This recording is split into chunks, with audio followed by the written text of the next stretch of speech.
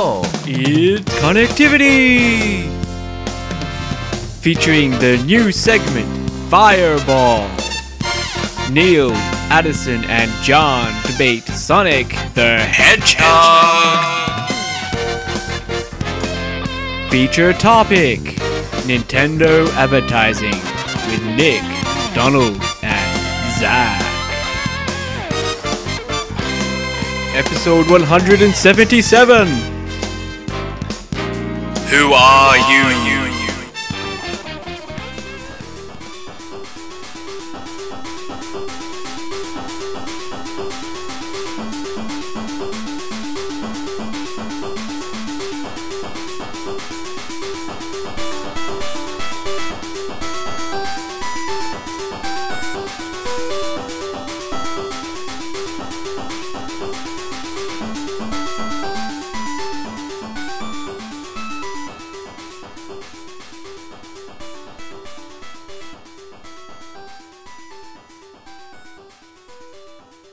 Hey, I'm Neal Ronahan, and welcome to a thing about Sonic the Hedgehog here on Connectivity.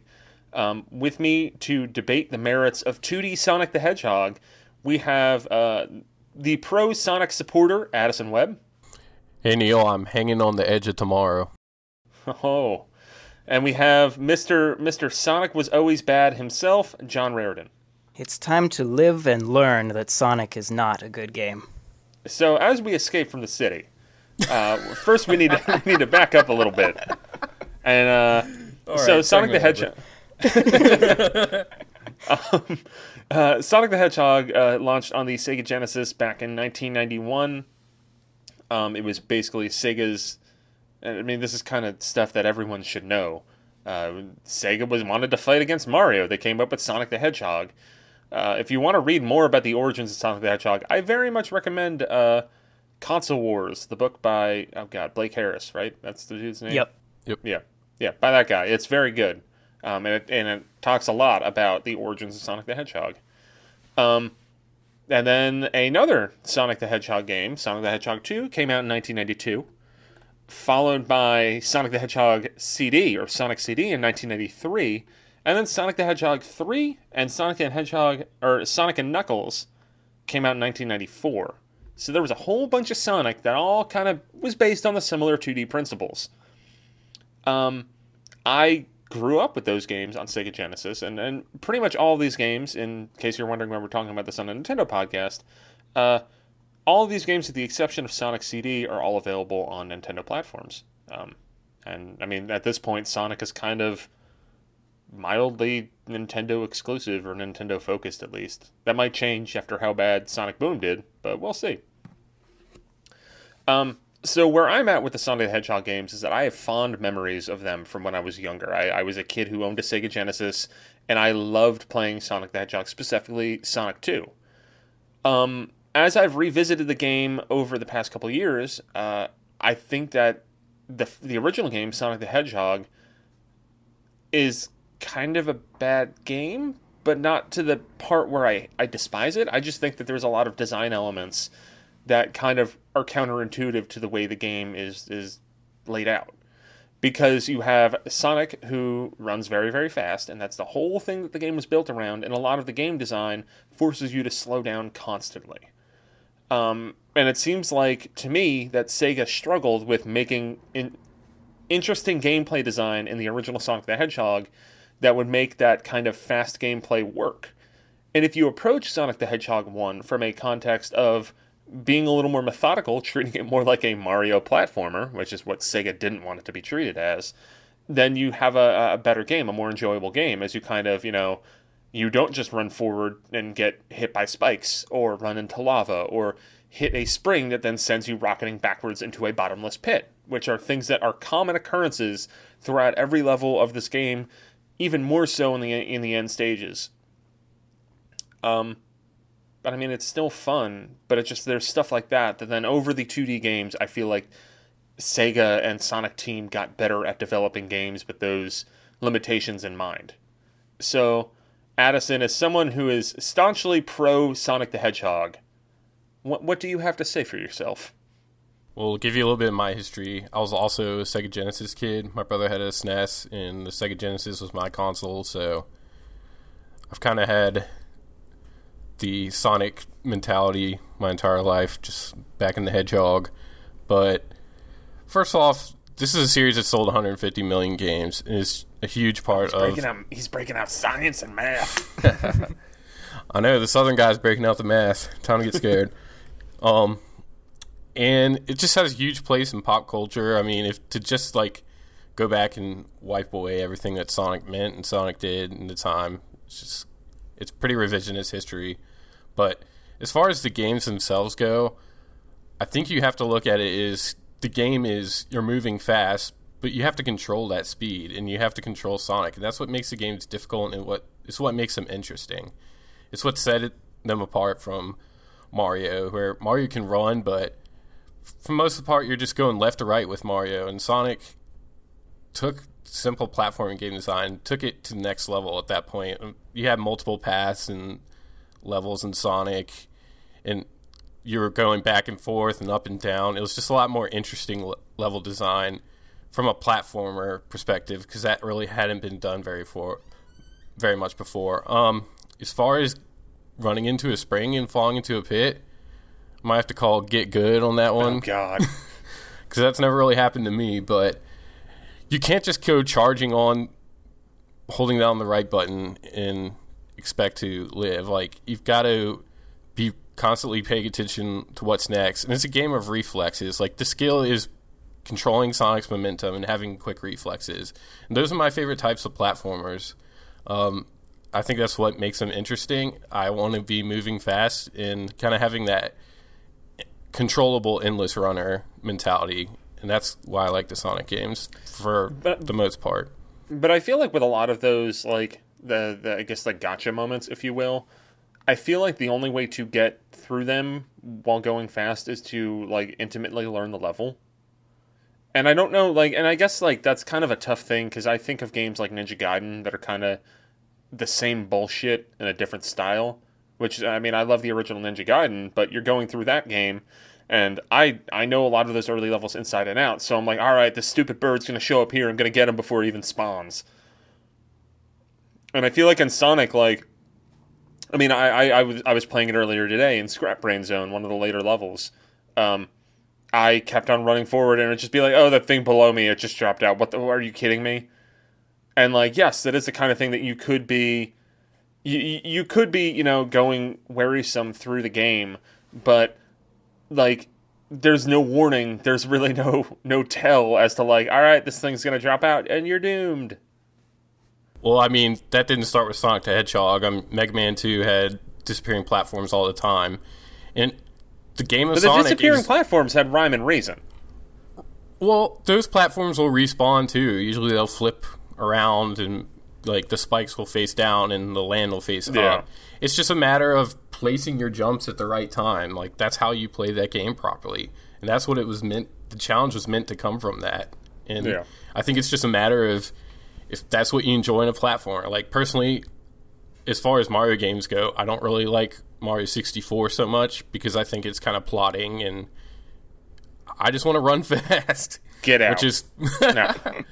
I mean, if you don't want that as a platformer, I mean, there's a perfect game for you. It's called the first Rayman game.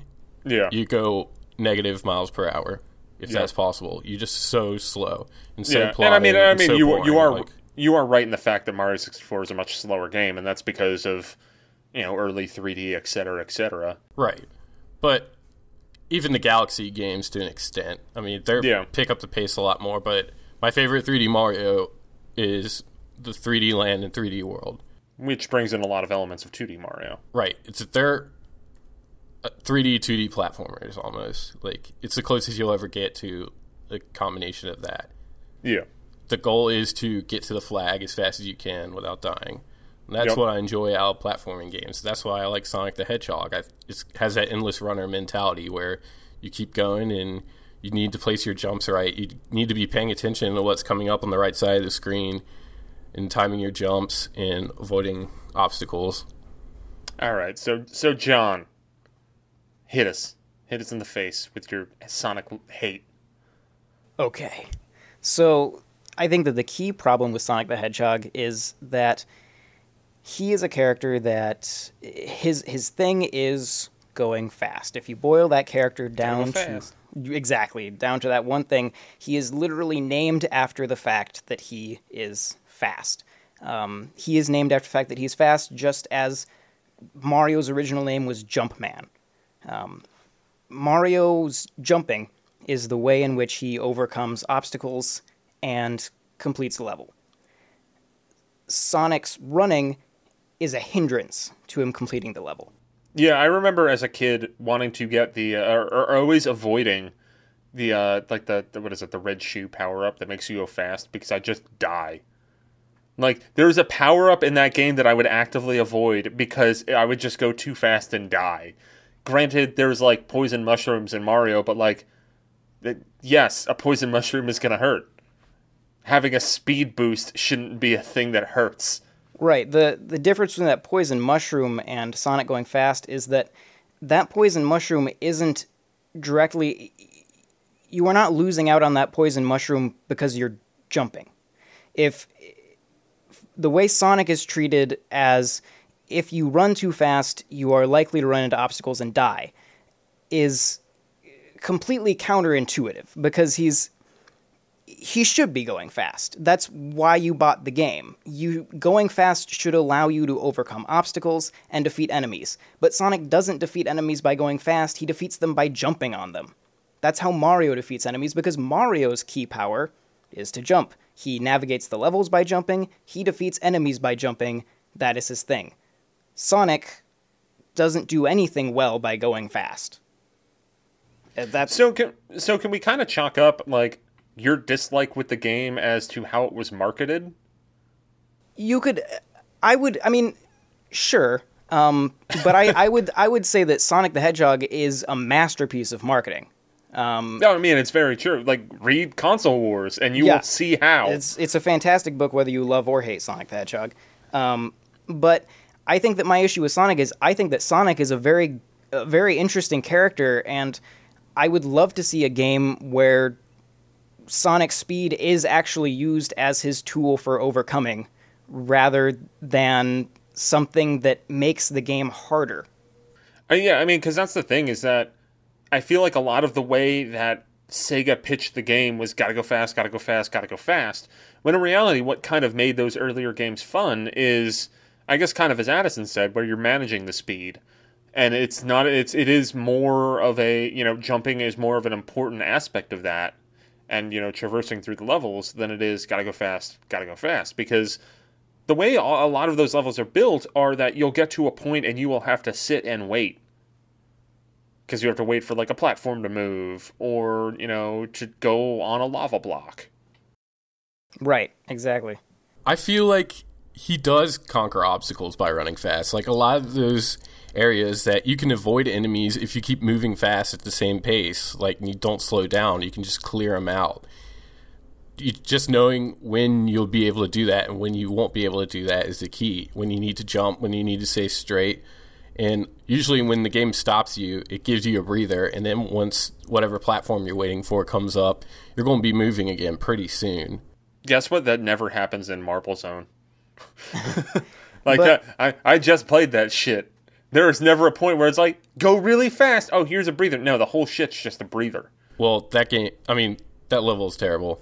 It has the best music of the whole game. I'm a Sonic. I was gonna say that fan. the music in pretty much all of these games is fantastic across the board. Yeah. Oh yeah, and that's another thing, is the variety of music. I mean, even Super Mario World had like 4 tracks that would pretty much repeat through most of the levels. I mean, each different zone in these games has its own soundtrack, and they're better. It's better music. It's not as catchy maybe as the Sonic. Ocean Man, Mystic Cave. Just any of those levels, like the Casino Night Zone, the Chemical Plant Zone, like, those songs are iconic, and it's like Mario's songs are iconic too, but they hold up a lot better as pieces of music. Yeah, I mean, I think there's a lot of variety in those Sonic soundtracks, especially from the 2D era, before they decided to just give that, like, the one band every song. Crush 40. Yeah. Good old Crash 40. But going back to your point about you just need to know when to go fast. The problem is that the only way to know that is to have played the level before. Which, once again, Sonic's speed, therefore, isn't something that you can just use. It's something that you can only use if you already know what's going on. In Mario, you're not jumping after you've played. You can't go through the level without jumping and just do kind of badly and then go back and speedrun it now that you know when to jump. Like, you just jump when you jump because that's what Mario's good at. Yeah, that's... Sonic should be able to run and be good at that, and that you should be rewarded for running, not punished for it.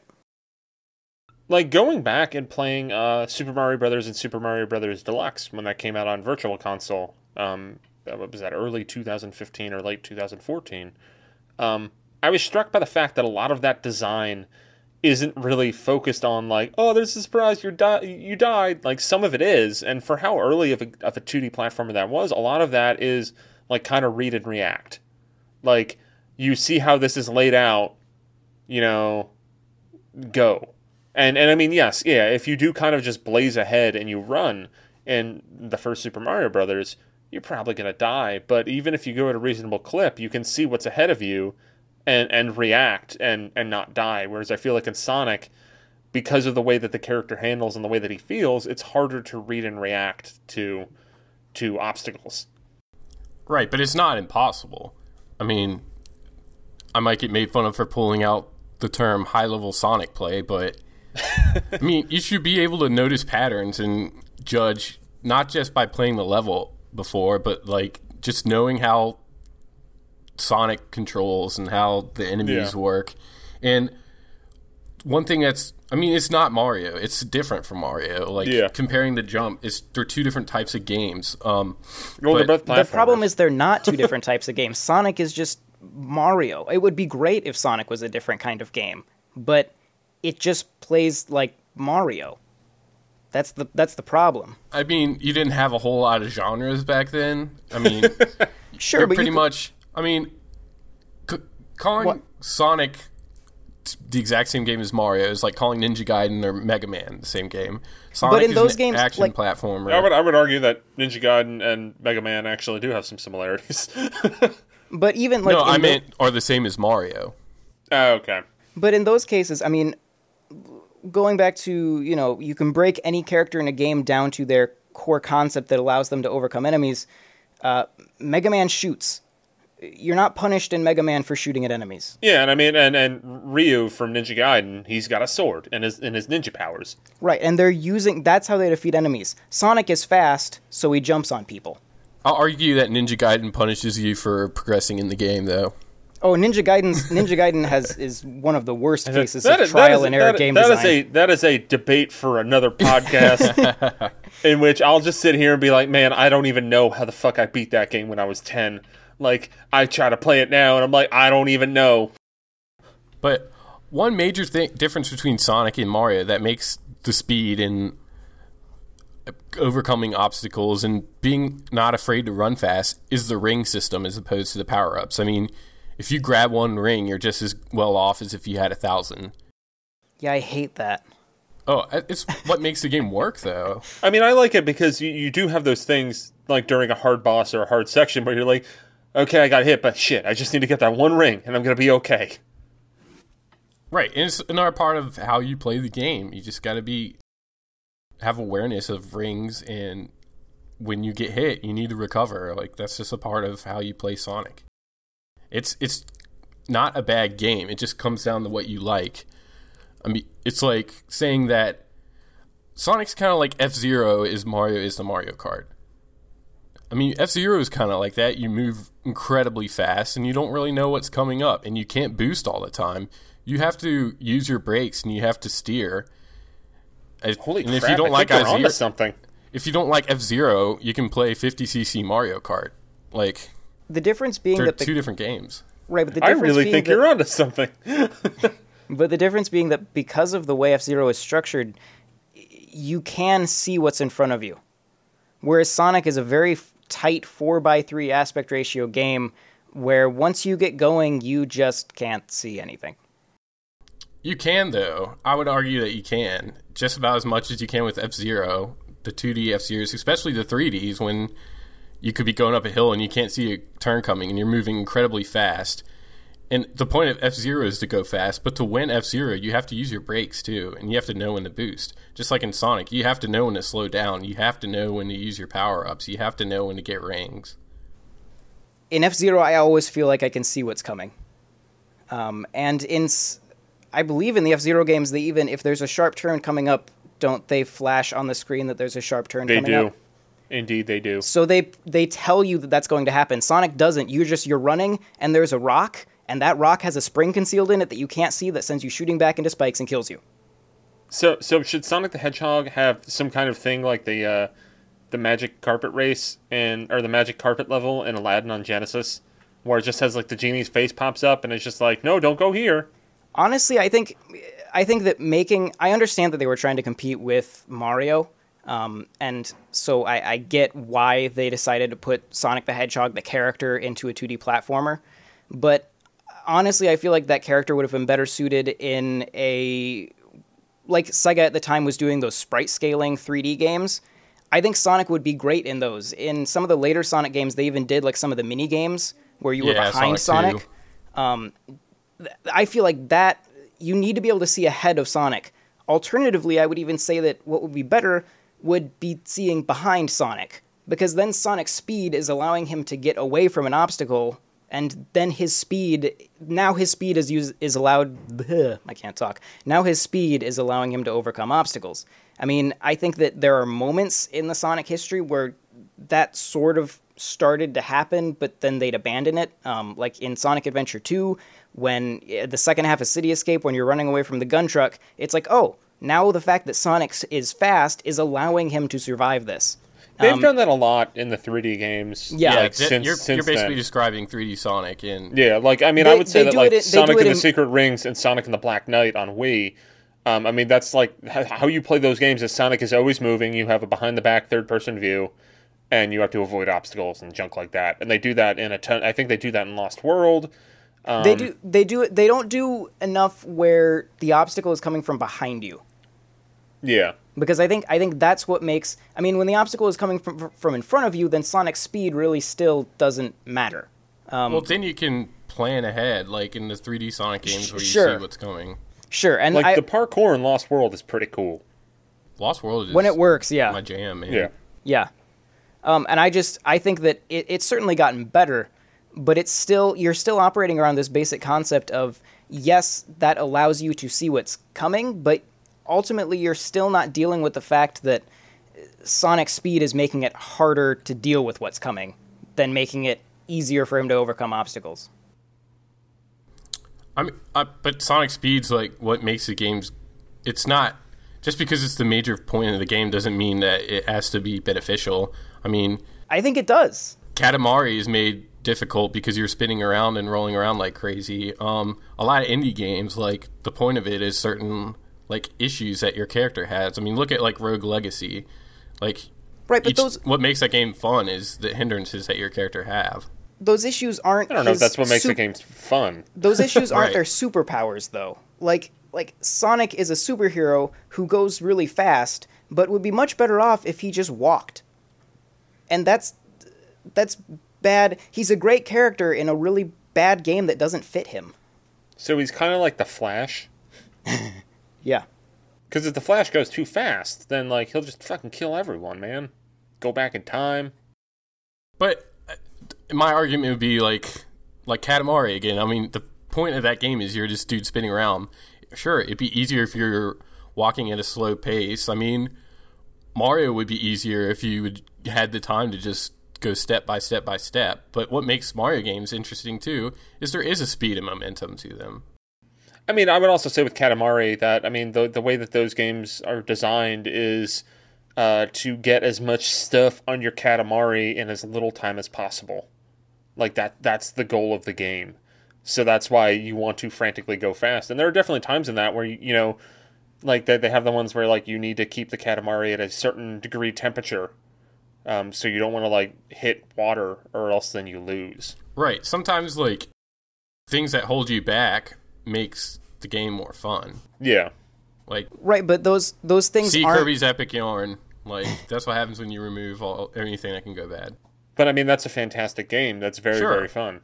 But I guess, Sure.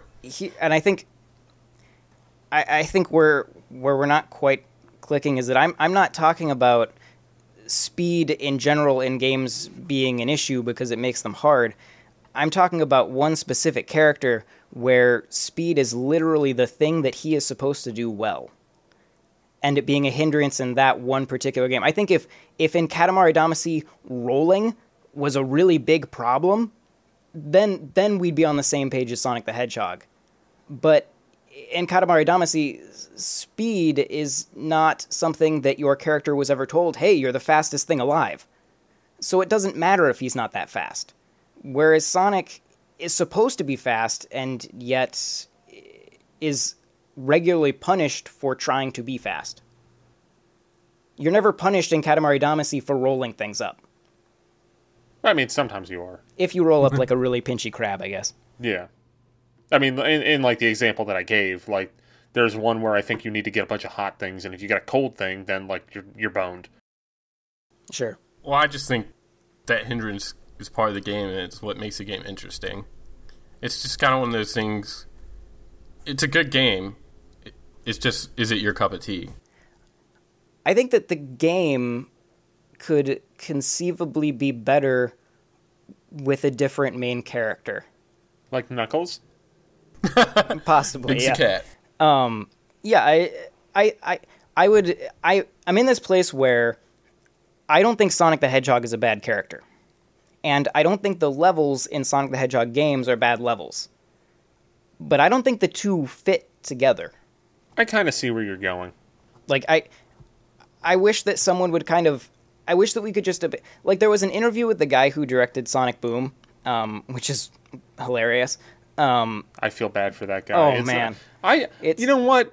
Just to do minor thing at Sonic Boom, I don't know if we can really blame the developers for that game, because they were probably like, hey, you got to do this in 4 months. Absolutely. But there is... We got to hit that. We got to hit when the cartoon launches, guys. Yeah, but there was one thing that he commented in there where he said, well, we didn't really want speed to be an issue because we didn't feel like people wanted that. Which is dumb because you're making a Sonic the Hedgehog game. But that idea that maybe we should completely rethink how this works is not totally wrong. I just think the idea of, abandoning speed is not where you should go with Sonic the Hedgehog. I do think, rethink the entire way that game works. This is going to be a really weird reference, but there is currently a cell phone and tablet game called, I think it's like Sonic Dash. And it's a terrible, it's a Temple Run clone, but the boss fights in there, they're coming from behind you and you're looking at Sonic head on as he runs toward the camera. And they'll shoot missiles at you and stuff, and then you have to like run faster than them or get around them, and you're using your speed to defeat something that's behind you. And despite that being a kind of crappy pay-to-win game, that concept in this obscure cell phone game, I kind of felt like there it is. Like, that's the Sonic game that we need to be making. That just completely rethink how this thing works and use his speed as the superpower that it should be. Yeah. So I guess taking it where Sonic should go in the future. Have any of y'all played Sonic Generations? Yeah. I have not. I have. I think they should just keep making those, because that game's pretty sweet. It's been, 4 years since that came out? It was the last, really good Sonic game. I like Lost Worlds, but, Sonic Generations is probably one of my favorite games ever. I just think... 2011 was when it came out, 3.5 years. It did nostalgia without being annoying about it, in like a celebratory way that threw in some new things. Like, you would play like a 3D and a 2D version of levels that used to be only 2D or used to be only 3D. So I think it did a lot new while still being Sonic at its roots. And I think that's where they need to keep going, is pumping out more of those, that blend of 2D and 3D. The good 3D where you're Sonic and you're running straight in, like we talked about, you can see all the obstacles you need and you don't have stupid slowdown moments. I guess it's probably a reasonable assumption to think that there's going to be a new Sonic the Hedgehog game, if not this year, then next year for sure, as we're kind of in the horrible aftermath of the bombing of Sonic Boom, or the booming of Sonic Bomb, I don't know. I guess kind of like John, what would you want to see if Sega came to you and was just like, all right, Sonic Team's working on a new Sonic game, and we want you to tell us what to do?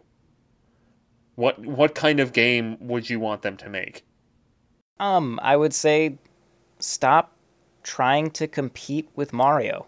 The console war is over. You lost. Now make a game that actually fits Sonic the Hedgehog. Do something where speed helps him, not hinder him. Have things coming from behind him that he has to get away from. Have him have to get through certain areas in a very limited time. But don't punish us for going fast. Reward us for quick reaction time, but don't just kill us when we're trying to run if we don't know the level in advance. Make a game that actually fits Sonic, not a game that's trying to be a more edgy Mario. Because even Lost World it's freaking Mario Galaxy. It's not some more 2D stages. Yeah, and it's Sonic Lost Worlds is a perfectly serviceable game, but even then they're still trying to be Mario, and I don't get why, because Sonic isn't Mario, and he could be a perfectly good character in perfectly good games if you just let him be Sonic the Hedgehog. Very true. So, Addison, how about you? What would you want to see? I guess just Sonic Generations 2, is that what you want? Yeah, I like Lost Worlds a lot. I think they're going in the right direction. I think in order to make another Sonic game, like, business-wise feasible, like, they either need to... Nintendo either needs to buy Sonic or you need to go multi-platform again. Because I think there's a lot of Sonic fans out there that don't have Wii U, and I think he's a character that... especially people on the Xbox One and the PS4, like, there aren't games out there like that, so I think Sonic would do well on those platforms, as well as the PC and the Wii U. I think they need to do what they do well, and do what made Sonic great, like, go back to those old games, the Sonic Generations thing. Sonic, Tails, and Knuckles, nobody else, and Robotnik. No bunnies or bees or bats or sticks, or Cream the rabbit. Like, what? Whose idea was that? There were bees in the first Sonic game. Charmy Bee, not Charmy Bee. Oh yeah, well, evil bees, evil robo bees. Yeah. Well, those are fine. Yeah, that's cool. Styx is probably the best character out of all new ones because she fits with the rest of the characters. Yeah, she goes fast and like controls like Sonic, but. I would like if they didn't make a Sonic Boom universe-based game next. Because they should just pretend that doesn't exist. Go back to Chubby Sonic. Yeah. I think I would like to see Sonic's Epic Yarn. So hold down right to win. Just keep it like, because for me, and yes, I don't even know if I'm the minority or the majority here with the fact that I love Kirby's Epic Yarn. But I think that that's a game where you could have it where you go very fast, but if you were to get stopped by an obstacle, you wouldn't die. You just lose rings. And that might mitigate, like, you'd be able to still make a Sonic game as in those 2D games, but you wouldn't have to deal with, like, getting severely punished for going fast. They should make a Sonic Musa game. That might be fun, too. Because then you would be able to play with his speed. There'd just be like giant robot armies, and you and Tails and Knuckles are going around just beating the snot out of them. Or if you played Lost Worlds, they had that Zelda level. Yeah. Think of a Sonic adventure game. That would be pretty cool. Where you use his speed to solve puzzles. Yeah. Not like Sonic Heroes. Well, all right. That's our Sonic the Hedgehog segment. Let us know what you think by sending us email at connectivity@nintendoworldreport.com or leaving us a comment on nintendoworldreport.com in the forums there, and we'll probably read that. We might be doing another one of these about 3D Sonic the Hedgehog games, so get psyched for that if you're so inclined. Thank you for listening, and bye. Bye.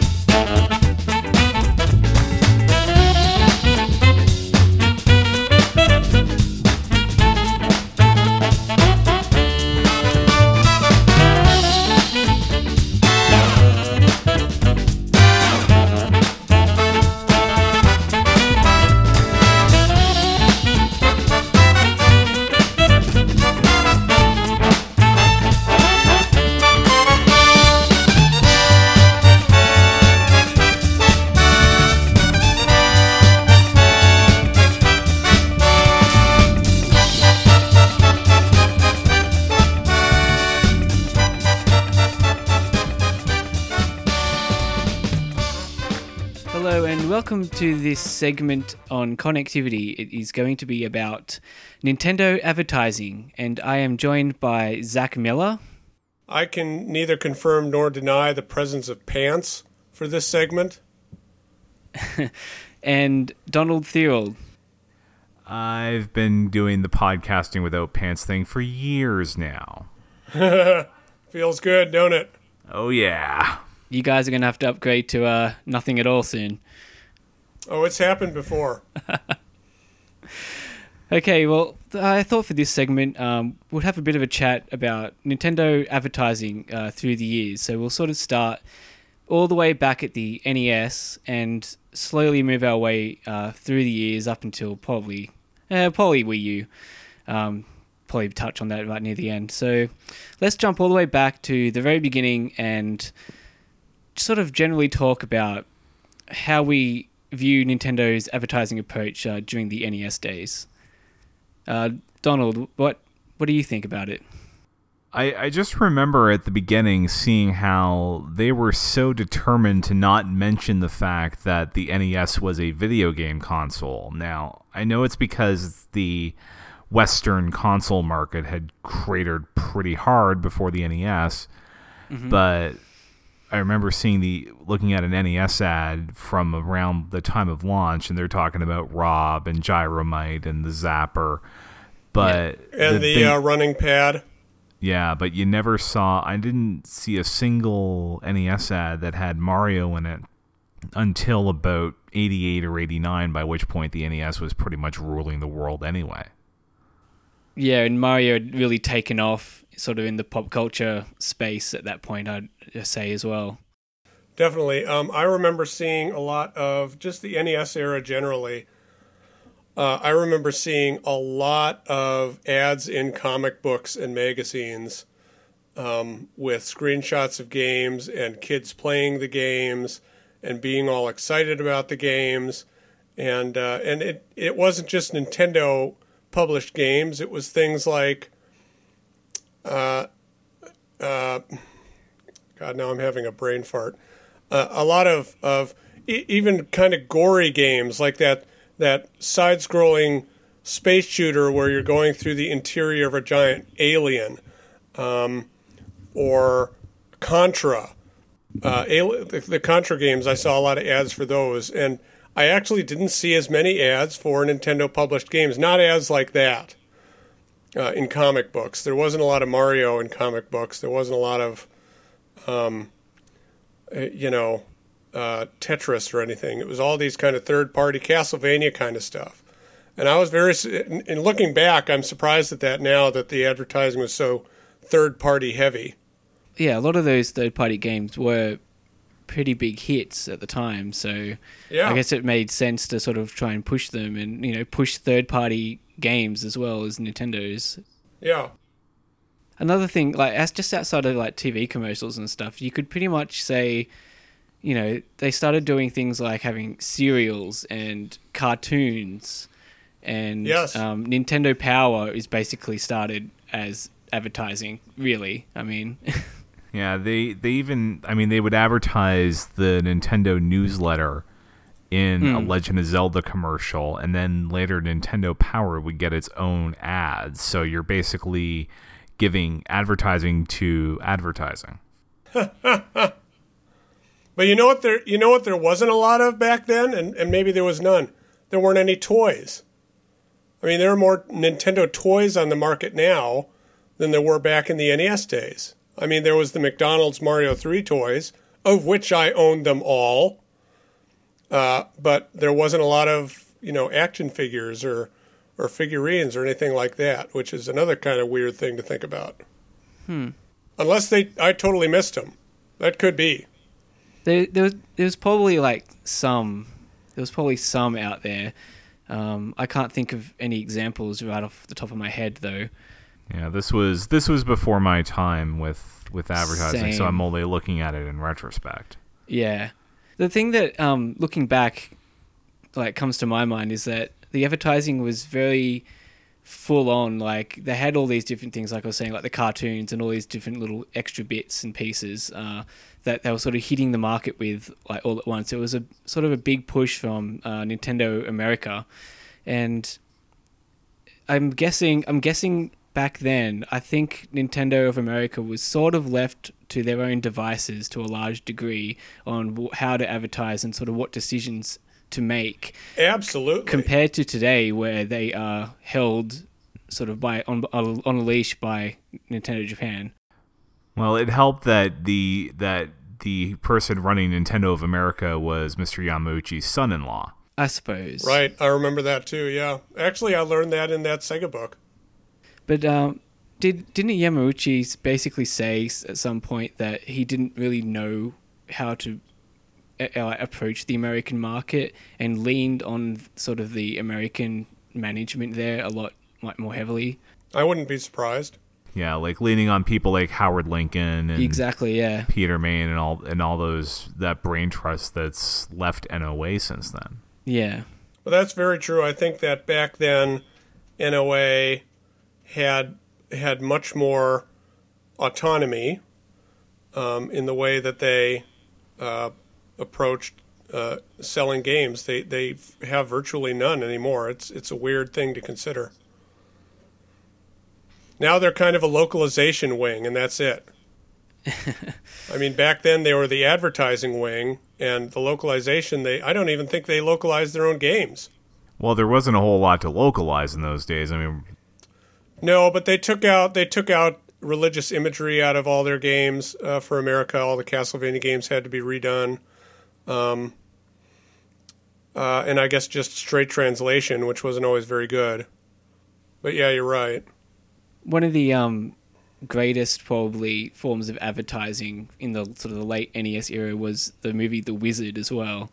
So Super Mario Brothers 3 getting hyped, I guess, beyond belief. And stupid Power Glove. It's so bad. But again, they gave just as much airtime to the third parties in that movie as they did to Mario 3. Yeah, I mean, they're talking about playing and name dropping a lot of different third party games in that movie. Like Ninja Gaiden and Turtles, I know got a lot of airtime in that movie. I actually just watched it recently for the for NFR, the forum podcast, and yeah, there's a lot of third party stuff in that list. Mm-hmm. I haven't seen that movie in 20 years. I watched it earlier this year again, actually. Oh yeah, it's pretty. I don't mind it. It's all right. So I can't really comment too much on the sort of the NES era because I was like born in '87, so I basically missed out on all that stuff. So Yeah, I watched the cartoons. I ate the cereal, and if there was Kool-Aid, I would have drank it back then. Yeah, It probably was Kool-Aid. I ended up watching the cartoons, but mainly when they aired in repeats when I was during the Super Nintendo era. Honestly, that's where I saw most of the Super Mario Brothers Super Show, for instance. And that Super Mario Brothers Super Show does not hold up, sir. It was better than Captain N. Better than I liked Captain N. That was I have playing. a sweet spot for Captain N, even though it is terrible in its own way. Let's say they're both better than the Zelda show. So let's move on to sort of the beginnings of the Super Nintendo. Zach, do you remember sort of what the atmosphere was like just maybe in the schoolyard or whatever at the time? Like, how excited were you for the Super Nintendo? People were super psyched for Mario World because I think it was just the Nintendo Fun Club. And then it turned into Nintendo Power because they covered a ton of NES games. But then when they started advertising heavily the SNES, and they were showing off Mario World and Pilot Wings, and I want to say something else, but I'm not even sure anymore. But holy crap, we were excited.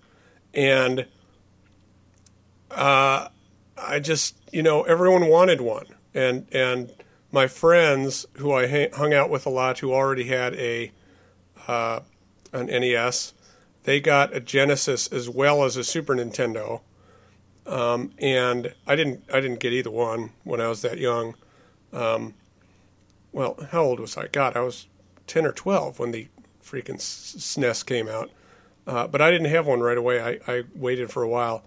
But anyway, we always played the Super Nintendo, and let me tell you that Super Mario World cold start, or whatever you want to call it, the opening's almost cinematic, the demo. The demo level.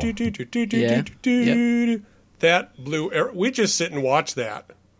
And you have to understand that the Super Nintendo introduced the world to like the Toys R Us demo kiosk. Right. And I watched all dem videos multiple times. Yeah. And holy crap, that was a great way to advertise the Super Nintendo. They didn't have that for the NES, at least not in Alaska. But they had it for the Super Nintendo, and I clicked all the buttons. It was bomb diggity. Do you remember, were they pushing it really hard on TV shows, like maybe in Saturday morning cartoon time slots and that? I don't remember seeing much of it on TV. I honestly don't.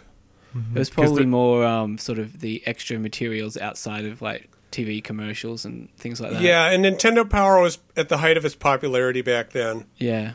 I read that religiously. I think all kids with video game interests read that religiously. But yeah, Nintendo Power did a great. That's another thing that NOA doesn't get to do anymore is publish a propaganda magazine. Does anybody though? I mean, that's what they have the Nintendo. Really does. Yeah, and they have the Nintendo Directs well, there's now the for that. PlayStation magazine, and the Xbox had a magazine for a while. Yeah, but Sega never did. That's true. They had I'm Sega. pretty sure they did. Yeah, they had Sega Visions. Oh, okay, I don't remember that at all. It didn't hit anywhere around in my area.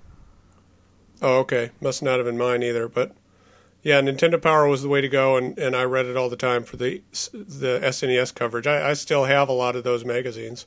Yeah, I remember there was a Super Mario World cartoon for a bit, but I think Nintendo's big problem in those days was that people just didn't understand the concept of a video game generation. So you had all these news stories coming out that Nintendo had to try to counter market of why does this not work on the NES? Where's my backwards compatibility? I remember that. Yeah, people were mad about that.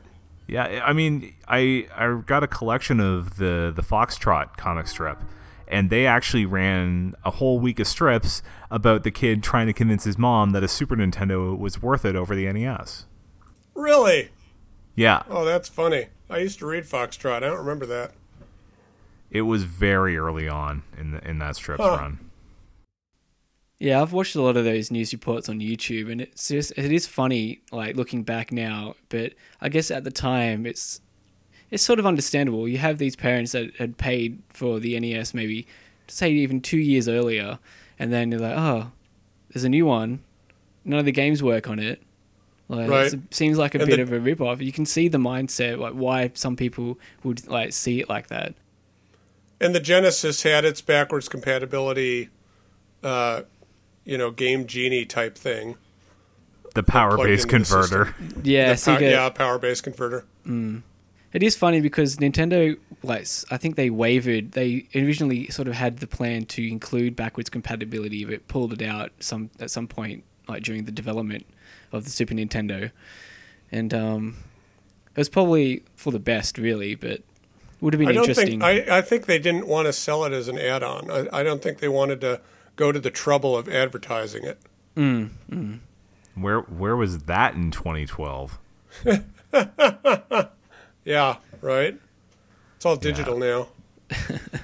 But yeah, the Super Nintendo was, if the NES re-kickstarted the video game era, and of course it did, I think the Super Nintendo really took it up to 11. And the Super Nintendo, this is sort of the most famous console war just because of the sort of the back and forth advertising that Sega and Nintendo had going on. With mostly Sega being the person, the aggressor. Yeah, the provoker. Nintendo, I think to a degree, didn't engage as heavily like right off the bat. They ended up resorting to that later on, I think. But to start with, they tried to sort of take the higher ground, the moral high ground. Yeah, the Play It Loud stuff was really a response to that after Sega had sort of slowed down because they were prepping for things like the Saturn.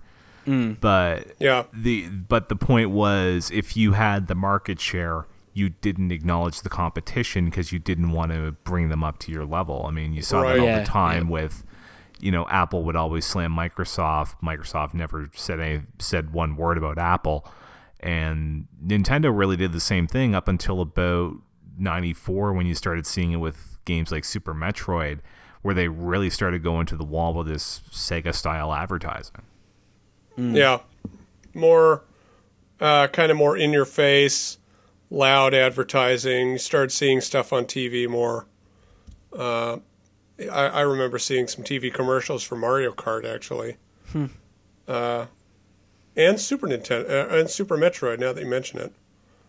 And a lot of print ads for Super Metroid. I remember a few 2-page ads for Super Metroid, which was very unusual. Yeah, and this was the point where you started seeing things like, 24 megabits. This is our biggest game ever, showing how much content was in there. I remember that was a very high selling point in the ads for Mario RPG. Like, this is the most packed. We had to make a new chip or something to pack all this game onto this cartridge. Yeah, the capacity of the cartridge was like a big selling point. Oh, look how big the cartridge is. It holds a lot of game here. Right. And you also started seeing with the Super Nintendo, but not so much the Genesis, which is surprising now. You started seeing really detailed art to go alongside screenshots. Whereas I think the Genesis was relying more solely on the screenshots and not so much the production art. But I feel like Nintendo started to push the production art, maybe to get people excited, like this is what the game's supposed to look like in your imagination. I don't know what it is. But they did that more on the SNES than the NES. I remember that.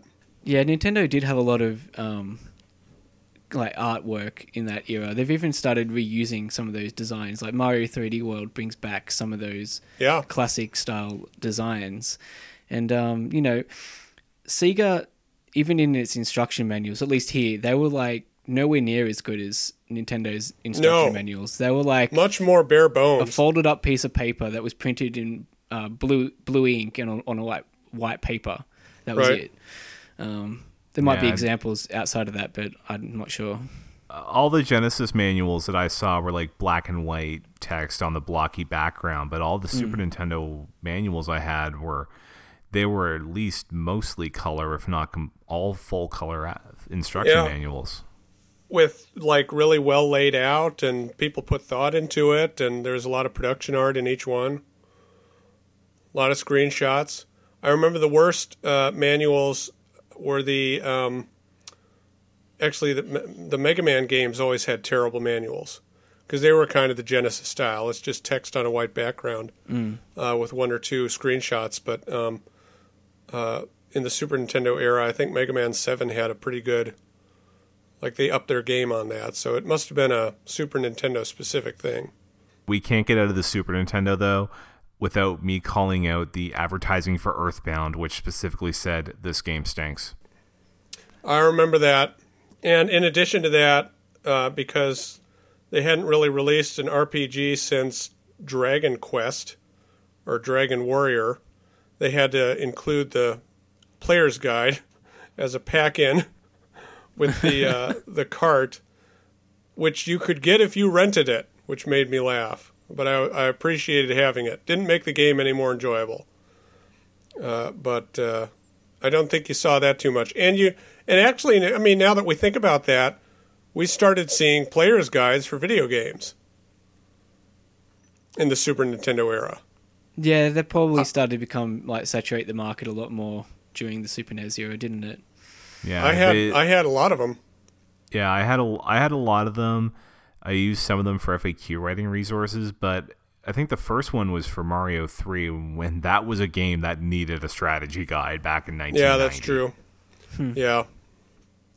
Yeah, I never had that, but I do seem to recall seeing them, and I think I wished I had one because that game back in the day was confusing to me.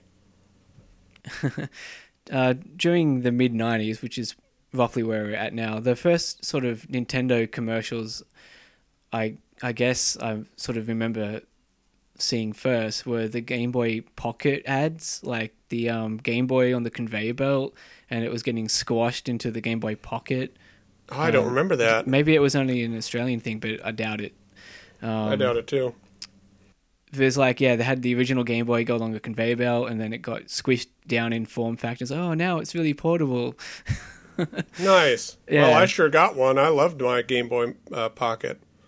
Yeah, I didn't get a Game Boy Pocket until Pokemon, which was the next like massive advertising blitz that Nintendo was able to put stuff into. Like that revitalized their handheld line and basically saved them for a few years, like profit wise. Yeah. Yeah. I don't know if you guys remember, but leading up to the release of Pokemon Red and Blue, Nintendo Power had a 6-issue comic insert of stills from the anime. Ah, okay. The first 6 episodes of the show, I believe. Yeah, and I remember they put a strategy guide in for the first part of the game in those Pokemon Power inserts. Yes. And I distinctly remember the first one still having the working names for some of the Pokemon. So they're talking about like Spectre and something else I can't remember off the top of my head, but they were still using those beta names. Which nice. When I did eventually get the game for Christmas that year, it's like, really? What's this Machoke Where's Spectre? thing? What am I missing here? Yeah. I do remember that. Yeah, Nintendo Power pushed Pokemon very hard. And I remember getting super excited about it in the months up to its release. Because every month they'd have, here's one of the new Pokemon. And, here's Dr. Light's lab, even though it's just a screenshot of a stupid-looking lab. And Dr. Man, Light. Professor Oak, you mean? Professor Oak, yeah. Dr. Light. But no, I got super excited about Pokemon, and I ate it hook, line, and sinker. I still play those stupid games, as you know, so. Yeah, I didn't know anything because, I wasn't really into video games a whole lot during the 90s. It wasn't until after Pokemon I really became aware more of the industry and started buying like gaming magazines and all that sort of stuff. Yeah. So I found out about Pokemon just by waking up one morning and putting the telly on and watching the first episode. I just happened to watch the first episode airing. I was like, oh, what's this? And man, that first episode is great. I still remember every story beat in that first episode. It was like pretty captivating. I was like, oh, I've never seen anything like this before. And the opening song was really catchy. And then the episode ended and it said to be continued. I was like, oh, to be continued. It was like, and then I found out, there was a game for it and all the other things follow, like the trading cards and stuff. But yep. Got into that as well. It was agonizing, all this advertising for Pokemon at the time, and I couldn't get the game for ages because I had to save up myself, like with pocket money. Yeah. So all my friends got it bought for them, and they were playing it. So I had to wait. I believe I months. saved my allowance once I found out the game was going to exist. I started saving my allowance, and I think I had just enough when it came out for Red, and my brother had enough for Blue. Yeah. That was a rough one for me, just because that was the same year that Ocarina of Time came out, and I was so focused on getting that one, I didn't even consider Pokemon. And then my parents like to hold back a Christmas gift for New Year's, say that Nancy New Year brought it, so I get Pokemon Red for New Year's, my brother gets Blue, and all of a sudden, oh crap, we need another Game Boy. And this is also around the time when they started releasing multicolored Play It Loud Game Boys. Right. Not just red and blue and yellow and green, but also the hideous see-through clear plastic ones. There was an actual clear plastic Game Boy that looks awful. But I there are actually also I colored wanted one of ones those. I actually wanted one of those see-through plastic Game Boys. My friend had one of those. And I also wanted the see-through plastic N64, so what do I know? I actually wanted that as well.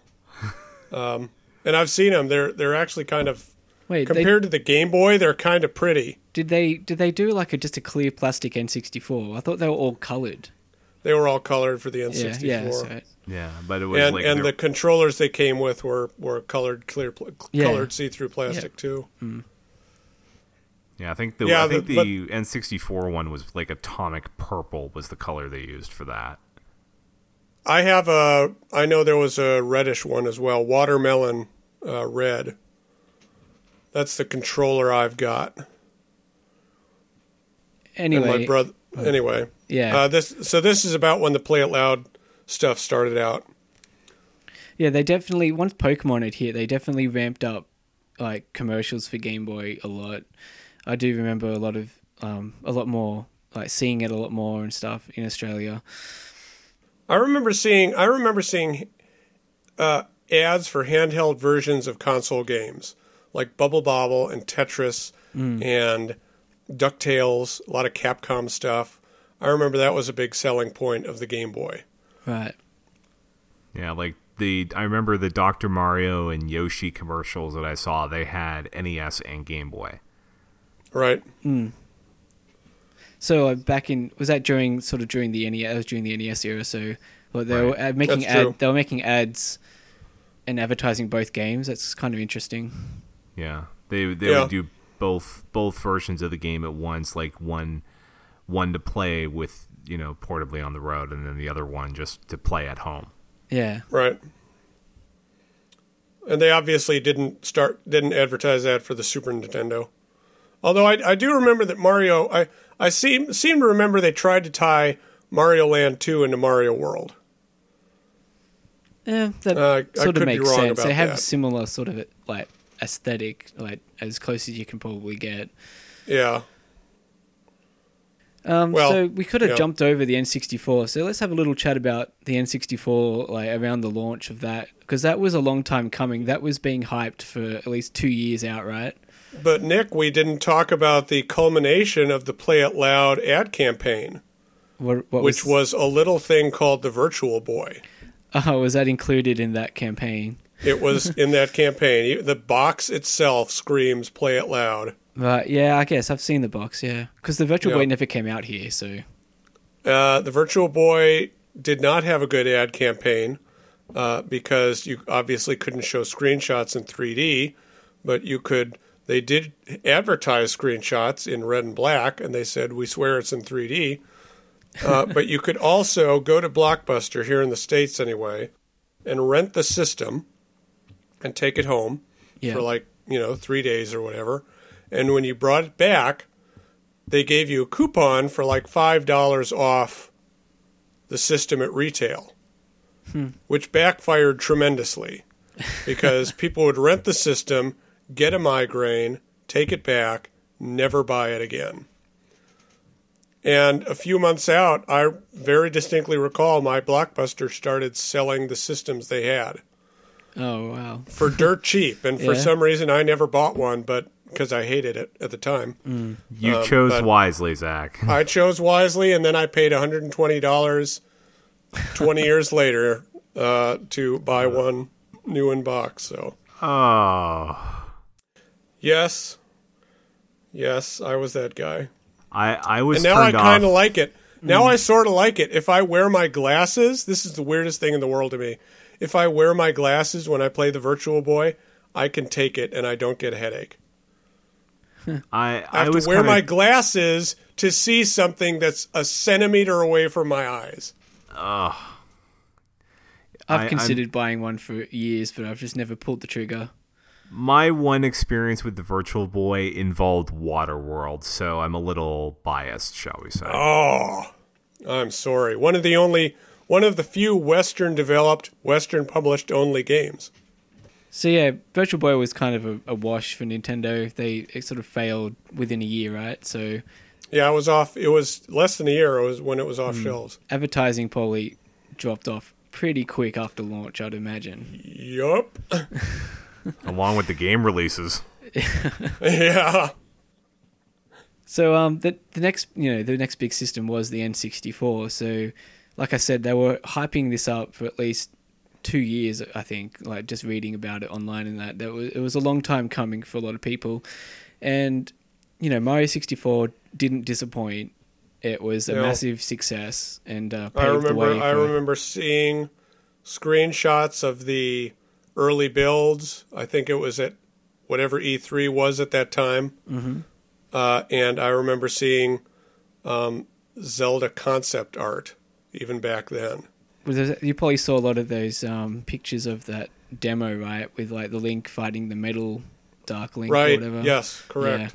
Yeah, Nintendo Power was still going great guns at this point, so they sent out their video with everything Yes. you could do on it. But I think the Oh, greatest... those videos. Yeah. Although I think the best advertising it had for the N64 was the fact that it came out in Japan in June. So that summer, my local microplay store, they imported an N64, and you could pay $1 for 5 minutes of it, and that was enough to get me hooked on Mario 64. Too bad I never ended up owning the N64 version of it. Of course. Oh, wow. If I was at store, I would have been charging more than $1 though. You could have gotten away Could with have it gotten too. away with $4 a play or something. That was another thing that I actually played demos for that. I feel like there were demo stations at certain stores where you could actually play Mario 64. I think it was just like messing around in the castle. But God, that was so good.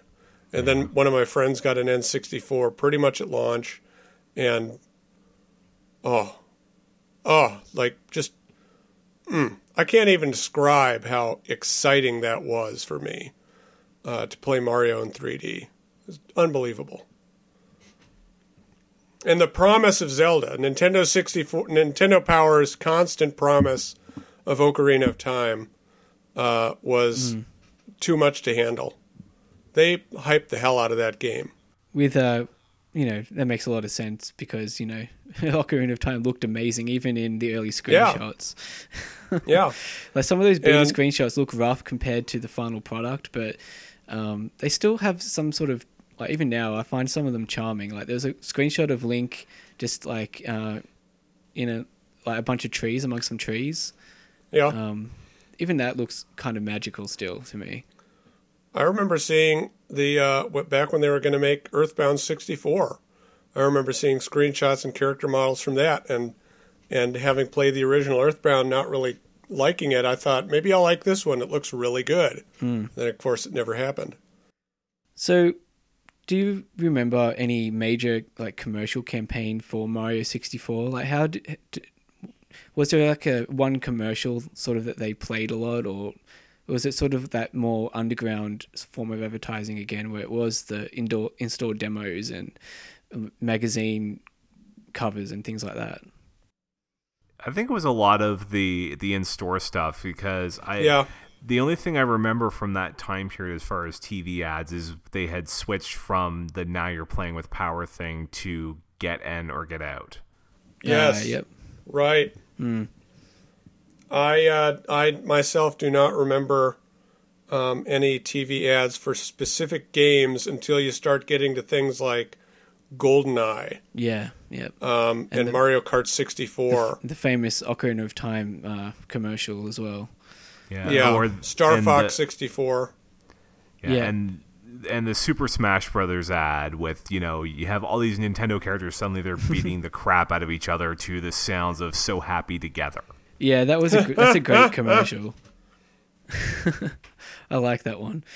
I guess early in 64, Nintendo probably felt like they didn't really have to try that much. They probably felt pretty confident that people were going to buy it anyway, which is a point I was going to bring up during the NES. Like, they sort of were preaching to the choir a lot, during that era. They didn't really have to go as hard as they probably did, right? Yeah. Because they were just the default most popular platform holder.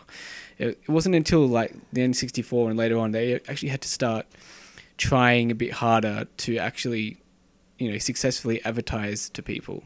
Yeah, they had to start advertising once the PlayStation started being successful. Yeah. The most damaging video game ad in history as far as Nintendo is concerned is the one for Final Fantasy VII. Yup. Yeah, that cinematic trailer, right? Yeah, you hear the stories about how someone bought the game bought Final Fantasy VII because of the ad, and they returned it because they didn't know there was reading involved. Absolutely, yeah. Because back in those days, like just on the schoolyard, people didn't really understand console. Like people in grade 5 or whatever didn't really understand how consoles work to a large degree. So people were saying, "Oh, the graphics on the PlayStation are so good because look at this movie, look at that, it can do that." Yeah. It's putting all the power into the movie, but it's just a pre-recorded video. It's not doing anything. Right, and the gameplay itself might not be great or look great. That was like Sony's sort of like one of its like aces, that the FMV video was very impressive. Absolutely. Nintendo unfortunately couldn't match that. Nintendo did actually have run ads, or at least Capcom did, for the N64 version of Resident Evil 2. I'm sure that one. I remember that. Well. I remember that. That was like a little like too little too late though. It wasn't RE2 like in 2000, didn't it? Did that release in 2000? I think it was 99, but it was Wow. it was like if it was RE2 came out on the PlayStation in early 98, right? And I think it was anywhere from 8 months to a year later on the N64, and by that point, it was too late. I seem to remember a lot of the N64 advertising focused on the fact that it had 4-player multiplayer. So I remember Wave Race had a commercial focusing on that. Mario Kart did. GoldenEye did. Yep.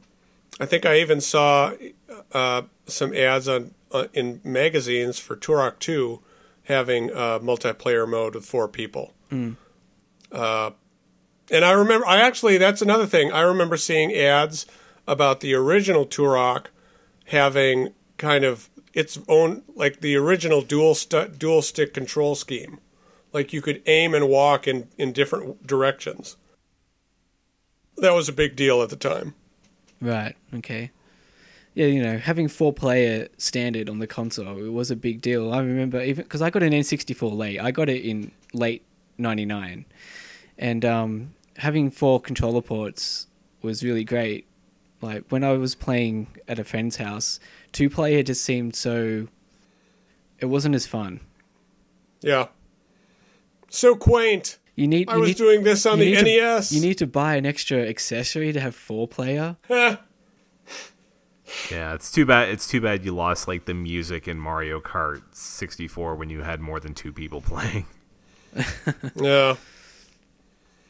You lose a lot the more people you start adding to that game. We tried playing Mario Kart 64 at PAX East, not this year but last year, and I think we all came away with migraines because the frame rate drops so much with 4 people. It's just brutal. It depends what level it is. Like if it was if you it was Rainbow Road, yeah, the most basic level in the game.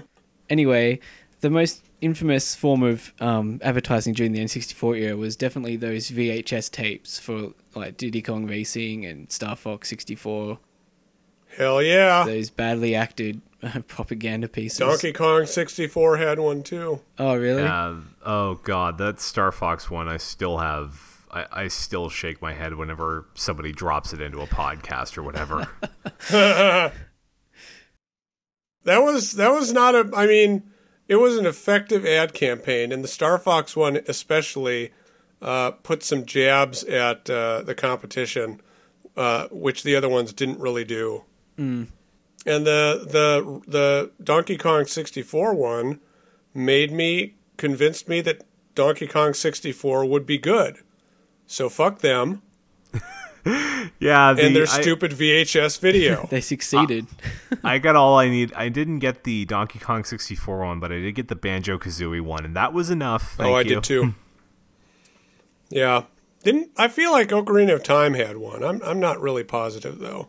No, that was probably too early. I don't think they were doing videos yet. The Star Fox advertising would have been like fairly impressive because I were plugging the fully voiced game and the Rumble Pack. Yes. Would have been impressive for an N64 game because I remember when I got Mario Tennis, like a few years later, I was impressed by some of the voice samples in that game. I was, oh wow, they have voices. I was surprised when Mario 64 gave him a voice. That was really surprising to me. I suppose. I actually didn't play Mario 64 until 2003 or 2004. Oh my gosh. Oh. As long as you're not going to say your first time playing it was Mario 64 DS, I think we can handle it. I can't remember, but I think I bought the Mario 64 off eBay in 2003, and then I bought the DS one in 2004, which I did finish the DS one. But I've bought Mario 64 at least 2 more times since then. So this is worse than talking to Neal.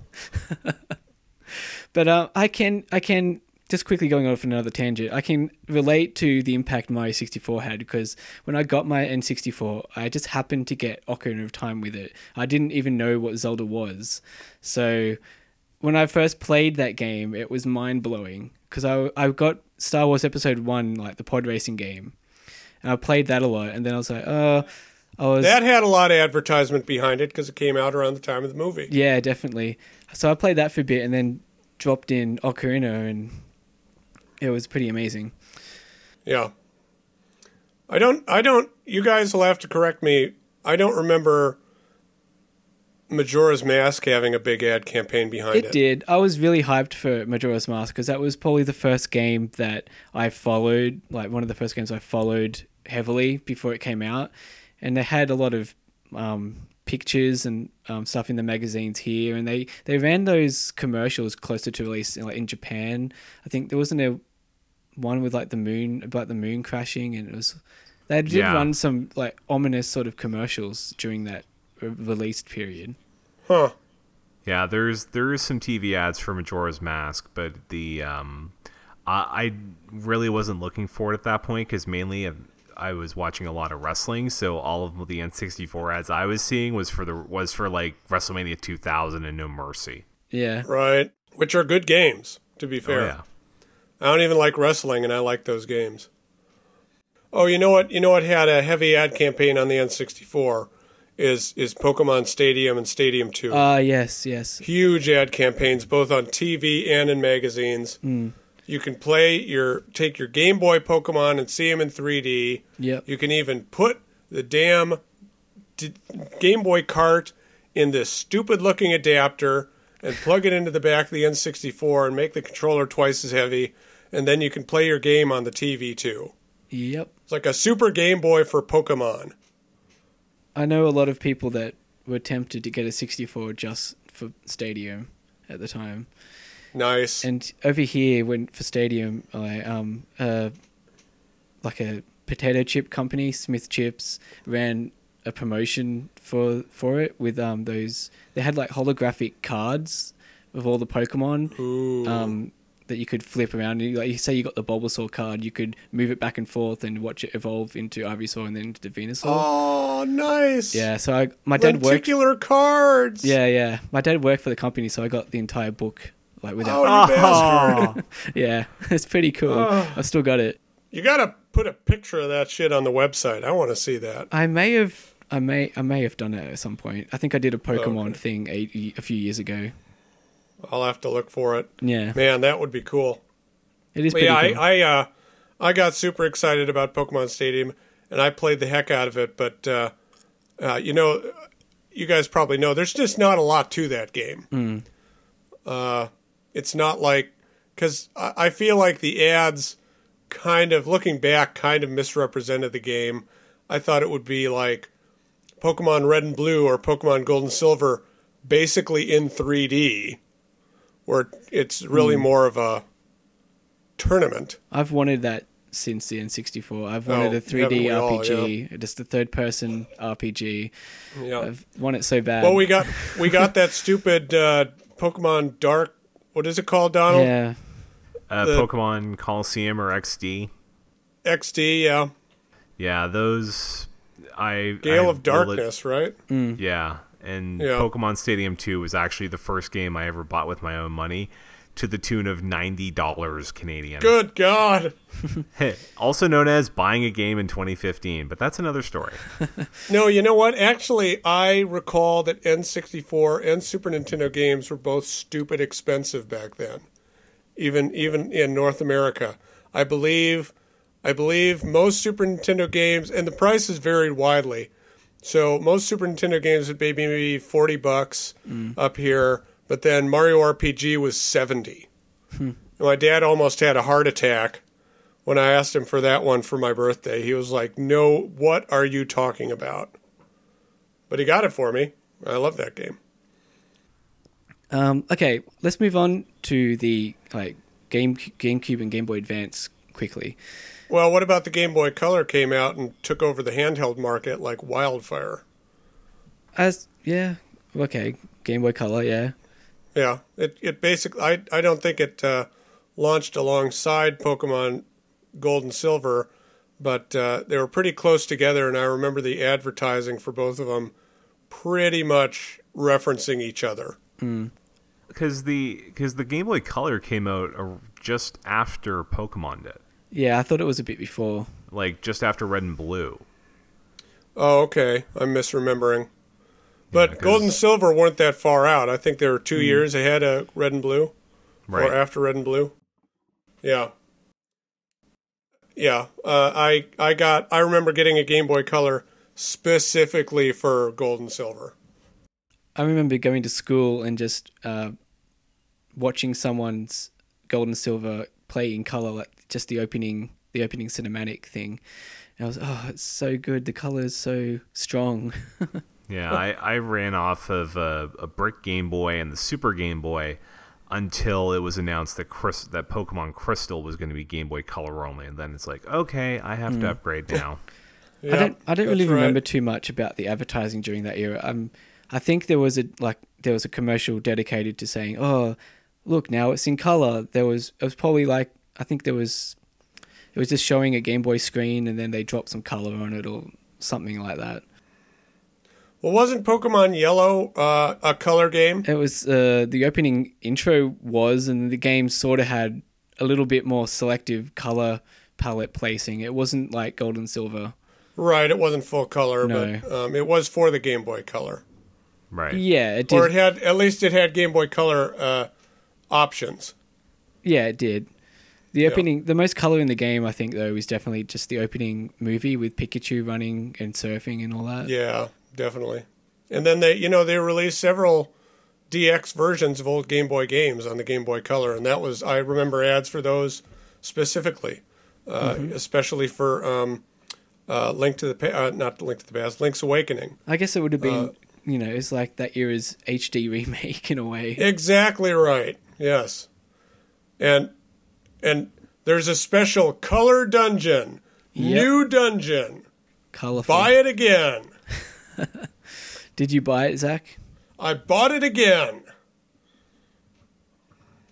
And then I bought it again on 3DS. Mm-hmm. See, I resisted the urge to rebuy those games until they came out on the Virtual Console. So I'm kind of lucky. I didn't even own it until 2006, probably. We never got our DX remake of Metroid 2. It could still come. Yeah, I guess. So yeah, let's move on to the GameCube. We'll try and wrap this up a bit. The advertising campaign that I remember from the start of the GameCube's life was all those cubed ones, like all those posters with people and things stuck inside these giant cubes. You guys remember that? Oh, I watched it yesterday and I just had to shake my head. It's like, really? This is what you're going to go with? No wonder the PS2 kicked your butt. It's weird. I have virtually no memory of the GameCube advertising, which is weird because that was the first system I bought with my own money. And went to the store. I actually sat outside the store for the first time. That was my launch day game. Sat outside a Walmart for 3 hours before they opened. But I have no memory of any of the advertising. I was following the GameCube launch quite heavily because I was buying all the Nintendo magazines here. There wasn't really an official Nintendo magazine, so it was one of the unofficial ones. But it was pretty exciting in the lead up to the Cube's launch, just seeing what sort of launch titles it was going to be, and I was pretty hyped to get to hear that Sonic was coming to the GameCube because I was a Mega Drive owner back in the day, so I was Sonic was one of my first games, so I was pretty excited for that. And the launch of the GameCube here, there was a pre-order bonus that came with a special mini CD that had trailers and desktop wallpapers and stuff on it. Huh. So that was pretty good. Yeah, I think they sent that out to the Nintendo Power subscribers in North America because I remember getting something like that in around the time of launch. Yeah, I had let my subscription lapse at that point. I had finally come to the realization that it was propaganda. Nintendo Power was propaganda, so I started reading EGM and Game Informer right around the launch of the GameCube to try and decide whether or not to get a GameCube or an Xbox. I made the right call. I would have probably let mine lapse, except I was in the magazine around the time of GameCube launch, so I kind of stuck around for a few extra years just out of respect. Nice. What'd you get, a letter in, or what did you get? A Pokemon team. Oh, nice. So one of the next, I can't remember, there was a fair few different GameCube advertising campaigns. One of the most memorable ones was the Who Are You campaign, probably that came out around 2003, 2004 or so. And my most vivid memory from that campaign is just seeing online people dressed in suits with wearing like Mario heads holding up signs in New York or whatever saying, "Who are you?" And that was, their campaign. Huh. Do you guys remember that? I don't remember that. Neither do I. I had no idea what that was even supposed to be about. Yeah, I think, the Who Are You campaign was just meant to be, what hero are you? What sort of game player are you, I guess? You can be any kind of game player on a Nintendo platform except RPGs and this, and this, maybe. Huh. Yeah, so that was sort of the last... I remember a big ad campaign around connectivity. I don't remember an ad especially campaign. I remember them pushing it at corporate level, like E3 and stuff. I remember seeing ads in magazines for Legend of Zelda Adventures, Four Swords Adventures, and what was the other one that they pushed heavy? Crystal Chronicles? Yeah, Crystal Chronicles. You're right. Yeah, I remember those two specifically, and I remember buying Four Swords Adventures largely because of the ads I saw, which makes me sad now to think I did that. I just bought Four Swords because it was Zelda, so... See, I never played the original Four Swords, so I had no... Neither did I. I had no inclination or no memories of that series. Mm. But, it was a good game, but I don't think it really sank in until I bought it that I'd also have to buy a whole bunch of cords and then find all these people with Game Boy Advances. See, I didn't have that problem because I had 3 friends and we were all Nintendo, so we all had everything. So it was really good. easy. Yeah. I remember once we even hooked up the Game Boy players together and played 2-player Super Circuit on 2 different TVs. Ha!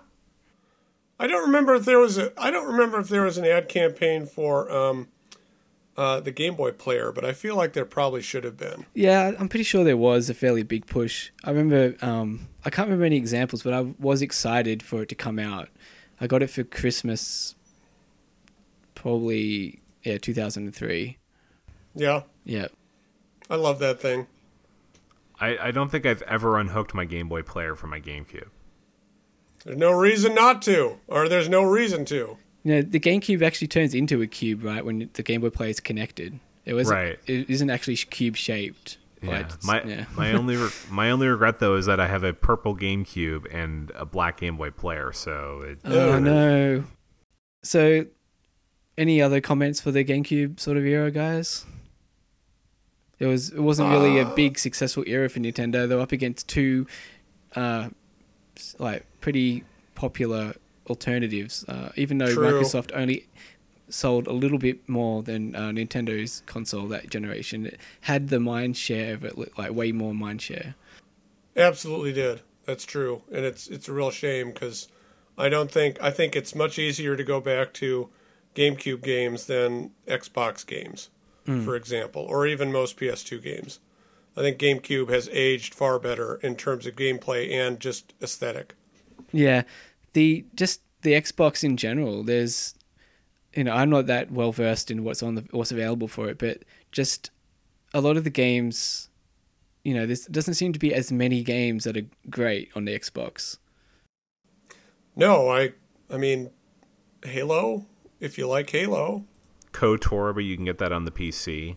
A lot of the games do go to PC, which is a problem for that system. Yeah, but I will say the secret best retro game system Nintendo's ever put out, it's not the Wii, not the Wii U, it's the GameCube. Because they got all of those collections of games that some of them still haven't even come out on future virtual consoles and probably never will. They also had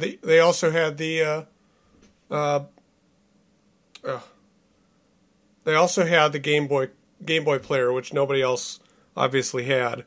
A thing like that. Okay, let's move on to we'll just make it the final console for today, the Wii, the big Nintendo return. That's the last thing they've advertised, so we're good. Pretty much. There has been no next console, right? The Wii's almost 10 years old, yeah. Yeah. That tablet add-on thing they did for it. Right, that they didn't advertise for very well. I can't believe the tablet was like $300. I know, that was kind of a ripoff. Okay. Let's go back to the launch and just before the launch of the Wii. I feel around this time, a lot of the gaming community, especially a lot of the old Nintendo fans from the NES days were primed for a Nintendo return to form. People sort of had a groundswell of goodwill towards Nintendo being the underdog, and they sort of wanted to see them return to a position of strength, which is similar to what I think happened to Sony with the PS4 in a way. Just so happened that the Wii also had, it was wildly different to anything else that had come out before, so it caught on with the casual crowd. And I think at this time... And they had it on freaking Ellen. Exactly. And the Today Show. I think around this time, Nintendo PR and like their advertising department really had something nailed in. They finally worked out what to do with this new system in a way. Because I remember they started off by going to a lot of bloggers, like popular bloggers, not even gaming bloggers. It was like the mommy bloggers, exactly. And they had Ellen, and they pushed it online through various different outlets that weren't traditional in where you would advertise game consoles. And then when the system came out, they actually had a advertising campaign that was focused, and they stuck with it for at least 2 years, which was the two Japanese guys. We would like to play ads. Oh, we would like to play. Yep, which I thought were very clever and very well done at the time. Because before that, they would just throw out commercials for individual games or have some half-hearted advertising campaign like the Who Are You one. But this was everything sort of came together for them at the beginning of the Wii. Definitely, and it was all thanks to Wii Sports. Yeah. We didn't need anything else. We needed no other game, I mean, clearly, at the beginning of the console's life than Wii Sports. Just reading about that, watching people play it on videos, watching people play it on TV, that's all I needed.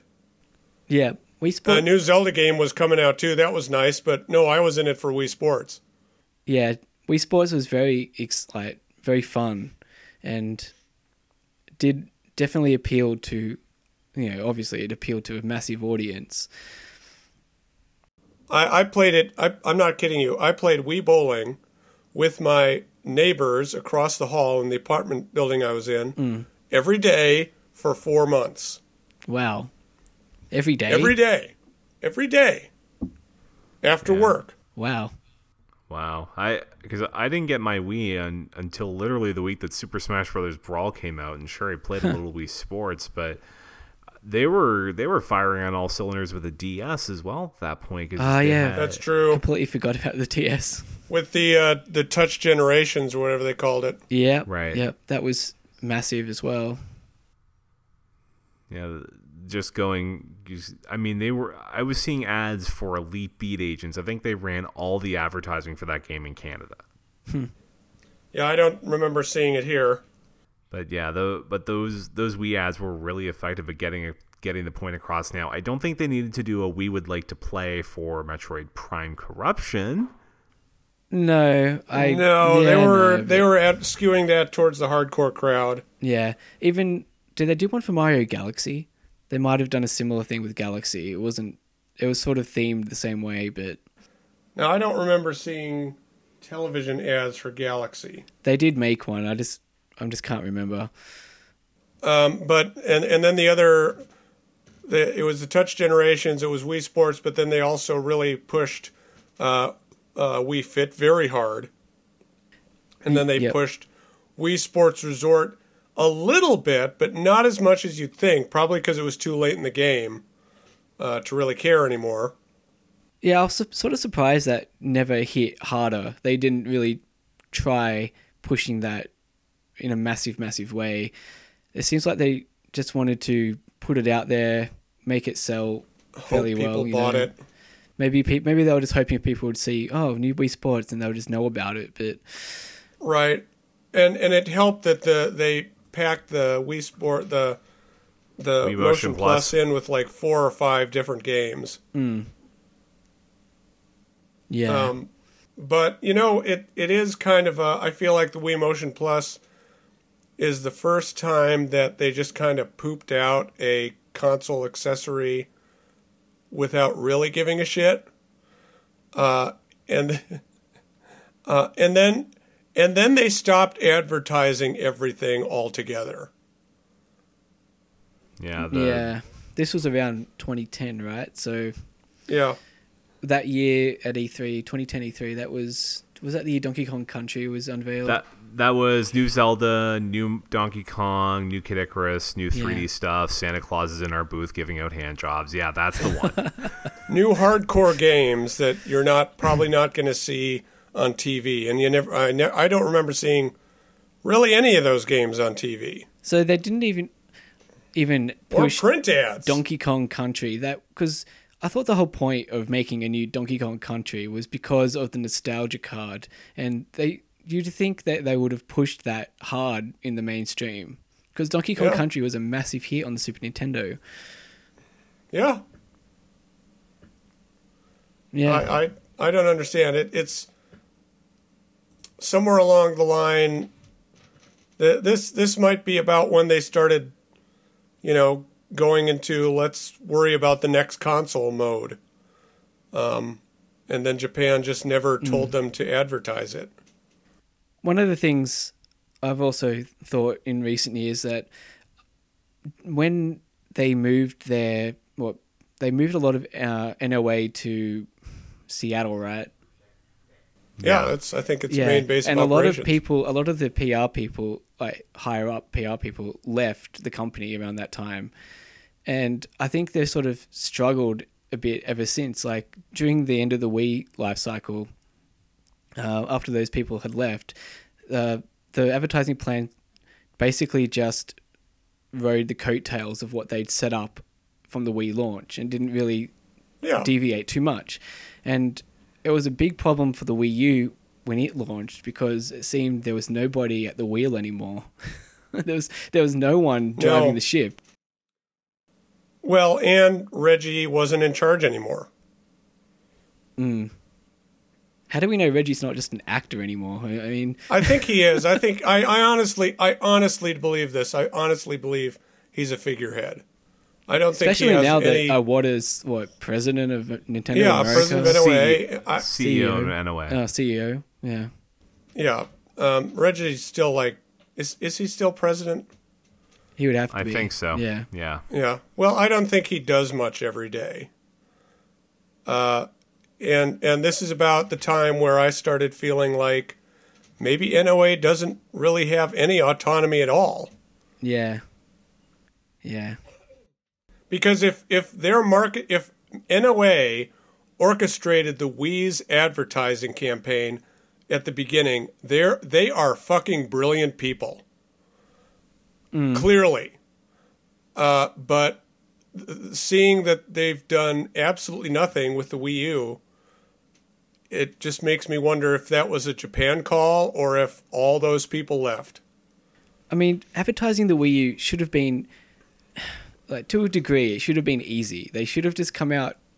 They should have called it something else. Blaring it out there that this is Wii 2, Yeah. Even if it was still called Wii U, they should have been on a lot of the talk shows, like a lot of different places, shouting from the rooftops that this is the big sequel, hyping up, wow, the new Wii, That whereas the biggest print thing I ever saw for the Wii U was at a store, like a Best Buy or Fred Meyer. It was not even an ad. It was a Wii U is different than Wii, with a bunch of check boxes. Will it play Wii U games? Well, the Wii won't, but the Wii U will. Yep. I do remember there was one commercial that they put out for Wii U just before launch, and it was lots of different family situations in different coloured squares, like an apartment building sort of setup. The Hollywood Squares ads, yeah. Yeah, that one. And it would zoom in and stuff and show people playing and then move into a different one, right? Is that how it went? Yeah, because I just saw one the other day it was looking at YouTube stuff for New Super Mario U, which was basically you're playing on the screen and then somebody wants to watch the baseball game, so they switch it to the off-TV play. Yeah. I never even saw a TV ad about that. Yeah. The only reason I saw it because I was looking up Nintendo ads on YouTube. Yeah. Yeah. There was just early on in the Wii U's life, there was just nothing. They just didn't have anything really, which is No. It was an entirely opposite situation to the Wii. Anyway, let's wrap that up. This has been going quite a while, so thanks guys for having a chat about advertising and other bits and pieces.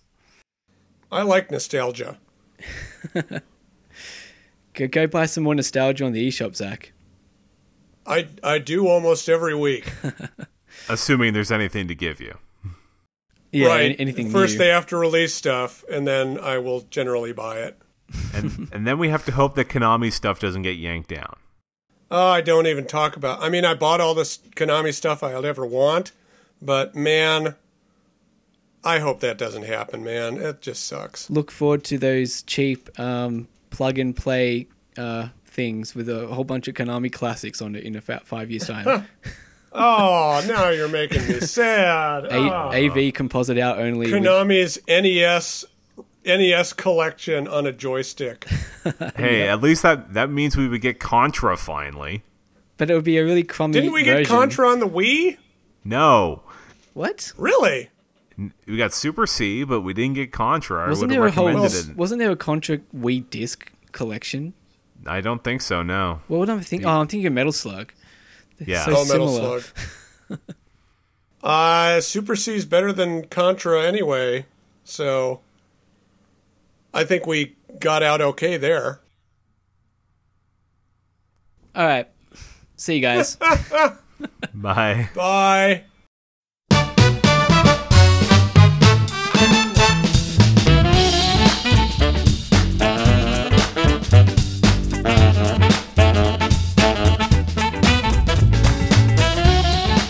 That's it for Connectivity this week. We hope you enjoyed the episode. Please send your listener mail questions to connectivity@nintendoworldreport.com. If you enjoy Connectivity, please consider reviewing and rating us on iTunes. Thanks a lot, and see you next time.